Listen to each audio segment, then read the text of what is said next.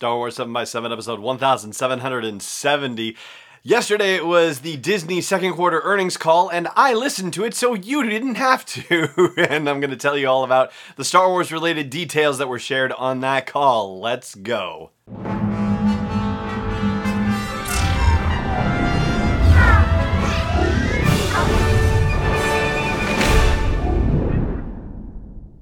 Hey Rebel Rouser, I'm Alan Voivod and this is Star Wars 7 by 7. Thank you so much for joining me for today's episode. You know, Bob Iger has a reputation for dropping the occasional bombshell on earnings calls, and this time, because Avengers Endgame happens to be the biggest thing that's happening in the world of Disney right this moment, there were a lot of questions about Endgame, and he actually said words to the effect of, I'm going to keep their secrets because I'm a Marvel guy. I guess I'm so much of a Marvel fan that I'm going to keep their secrets. So he didn't talk about anything that they've got upcoming other than to say that you have to watch Endgame very carefully for clues as to what the next movies in their slate might be. And he knows what they are.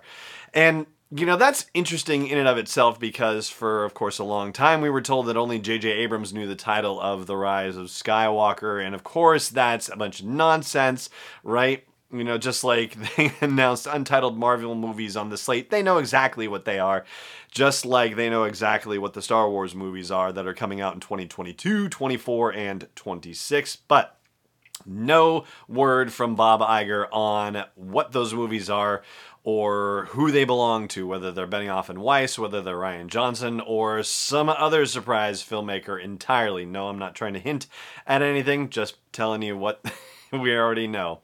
And that is that we don't know anything, and Bob Iger did not give us anything better. What he did say about Galaxy's Edge was that they're very much looking forward to the opening later this month, May 31st, and of course the opening in Florida in August.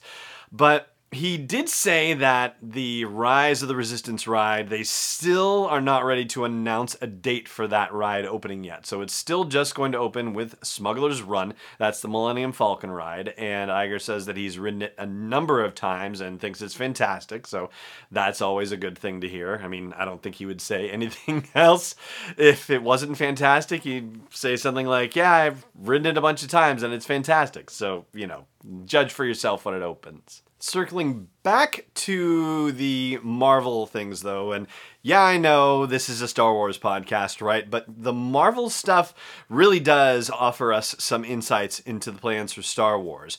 Bob Iger said on the call that Endgame is not going to come to the Disney Plus platform until December 11th, just about a month after the platform launches.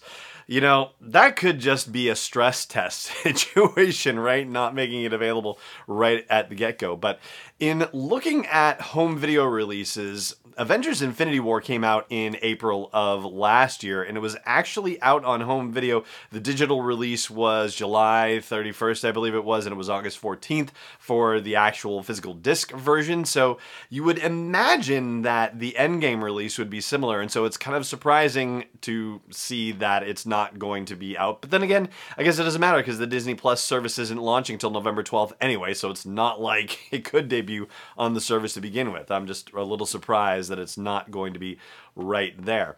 But that may also play into the whole Netflix situation. And Bob Iger actually addressed that to some degree as well, because, of course, there are a lot of Star Wars titles on Netflix right now. And he said that when they did the deal with Netflix, they actually anticipated many years ago the possibility that they would start their own streaming service. And even though they did not have anything on the docket, even though they still didn't own BAMTech, which is the platform that they bought from Major League Baseball to be able to build Disney Plus off of, none of that was there, but they still structured the deal with Netflix so that they would be able to take everything back as needed. And the deal is ending this year, and the deal is getting worse all the time for Netflix because all the Star Wars content is going to disappear, from unfortunately for them,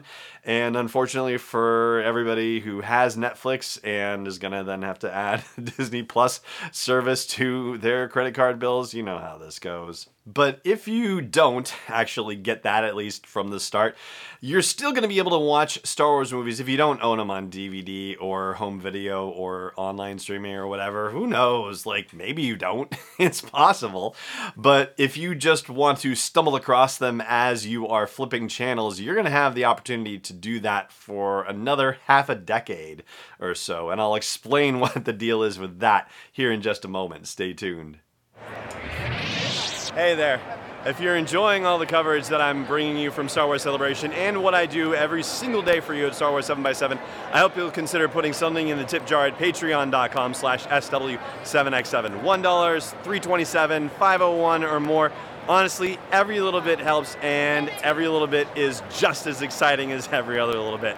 Please consider supporting me in the work of delivering Star Wars stories and interviews to you on a daily basis at patreon.com/SW7x7. Welcome back.